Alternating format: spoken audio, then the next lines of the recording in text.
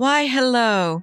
I'm Natalie Zett, and welcome to Flower in the River. Flower in the River is a podcast about a book I wrote of the same name. And that book is about the Eastland disaster that took place in 1915 in Chicago, and how that long-ago tragedy affected my family for generations. I'll talk about writing and family history and what to do when the supernatural comes into your life when you're innocently doing a family history research project. Come on and let's have some fun with this. Why, hello again, and welcome to episode 3. If you've been with me from the beginning, you know that this story is all about the Eastland disaster of 1915 and how it affected my family. And all of that, of course, is captured in my book, Flower in the River. So again, before getting into the actual book chapter, A Family Tale Untold, I'm calling this episode A Family Tale Told. And this is part 2. Part 2 focuses on the Western Electric Company. I must do this before we get into the book because it really does set the stage for what happens and continues to happen as this tragedy evolves. And I also want to bring it up again, literally, bring it up from the water to pose the question to you. Why do you think the Eastland disaster was forgotten? Of course, I have my theories. But it is important, again, to set the stage. As someone who was in a couple of theater companies, including one that I co-founded, the stage is very important. I say it again. The stage is very important. The stage is the place where the story lives, and so I'm setting the stage so the story, can live. So this episode will be a very brief overview of Western Electric for you, and then we'll get into the book, I promise. So as you know, the company picnic that took place on July 24th, 1915, was sponsored by the Western Electric Company in Chicago. Just in case you don't know about Western Electric and its history, the Western Electric Company, also known as the Hawthorne Works, was a manufacturing facility located in Cicero, Illinois, which is now considered a suburb of Chicago. Here's some information that I located about Western Electric, and I will put some links in the show notes in case you want to do a deeper dive into its history. It really is quite fascinating. Now here's some bullet points for you. Western Electric was an American electrical engineering and manufacturing company that was founded in 1869 and was a major supplier of telephone equipment to the American Telephone and Telegraph Company, AT&T. AT&T, sound familiar? That's a silly question. Of course you know AT&T. The company was originally based in Chicago and was initially known as the Western Electric Manufacturing Company. Over the years, Western Electric played a major role in the development of the telephone industry, including the creation of the first practical telephone transmitter and the first commercial switchboard. Western Electric also developed other innovative technologies, such as the first commercial radio broadcast system. I can't emphasize enough how important that is. All of the communication that we have going on now would not have been possible were it not for these early pioneering efforts and endeavors. It's a big deal, okay? All right, back to our history lesson. In 1925, AT&T purchased Western Electric, and the two companies worked closely together to develop new communications technologies.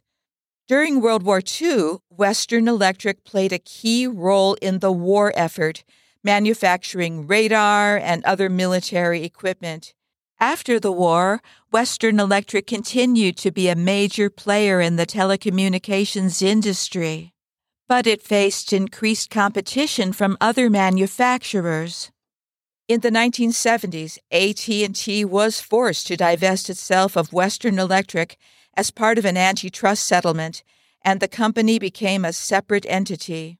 Now, Western Electric continued to operate as a major supplier of telecommunications equipment until the 1980s, when the industry underwent a major restructuring. I'm sure that some people remember this, and maybe some people were even involved with this. And in 1995, more recently, the company was acquired by Lucent Technologies. Today, the Western Electric name is no longer used, but the company's legacy lives on in the many telecommunications technologies it helped to develop. So, I hope all of that brings home the importance of Western Electric. Even if you don't know its name, you are living in Western Electric's world. And at one point, the world of Western Electric permeated Chicago. And nearly everyone, one way or the other, was living in that world in 1915 when the Eastland disaster took place. So now I want to segue a bit and talk about the Hawthorne Works, which was the major facility of Western Electric, and it was located in Chicago, specifically in Cicero, which is a suburb just outside of Chicago. And from what I've read, and from what I've seen in terms of old photographs, the Hawthorne Works look like a city within a city. According to historical accounts, the Hawthorne Works plant employed several thousand workers during the early 1900s. By 1914, the plant was one of the largest manufacturing facilities in the United States, covering over 60 acres and employing around 12,000 workers. So let's just say this was a big company. And many people in Chicago, particularly those of the working class, worked at Hawthorne Works, aka Western Electric, or they probably worked at businesses that supported Western Electric. That's how much of a reach this company had. And the Hawthorne Works took care of their employees in their way. Actually, it was quite amazing in a way. Now get this. They had their own railroad, power plant, fire department, hospital, water treatment facility. Oh, and there was a retail store, gymnasium, etc. This was not just Hawthorne Works, but this was also a model of these types of large companies, at least in the beginning of the 20th century. Of course, there was a price to be paid, and yet this was kind of amazing. So that's where a lot of Chicago folks worked at the beginning of the 20th century, including my grandmother. And later, a slew of other relatives also worked for Western Electric. And that makes it even weirder that this story slowly evaporated from my family's history. But I have a pretty strong feeling as to why, in my family at least, the story of the Eastland and the story of my Aunt Martha's death while aboard the Eastland eventually disappeared, and I will get into that in the next episode. But I don't want to clog up this episode with Western Electric's history and my family's history, but as you can see, they're starting to overlap. But I just wanted to provide a bigger history of Western Electric and then segue into how my family was affected by all of this. In the next episode, I will talk about how that story got lost in my family and how, nearly miraculously, it got found again. Thanks again for joining me. I'll talk to you soon.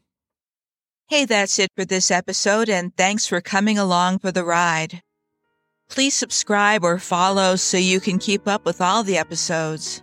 For more information, please go to my website. That's www.flowerintheriver.com, and I'll have that and more information in the show notes.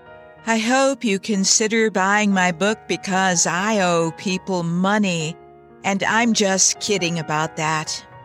But the one thing I'm not kidding about is that this podcast and my book are dedicated to the memory of the 844 who died on the Eastland.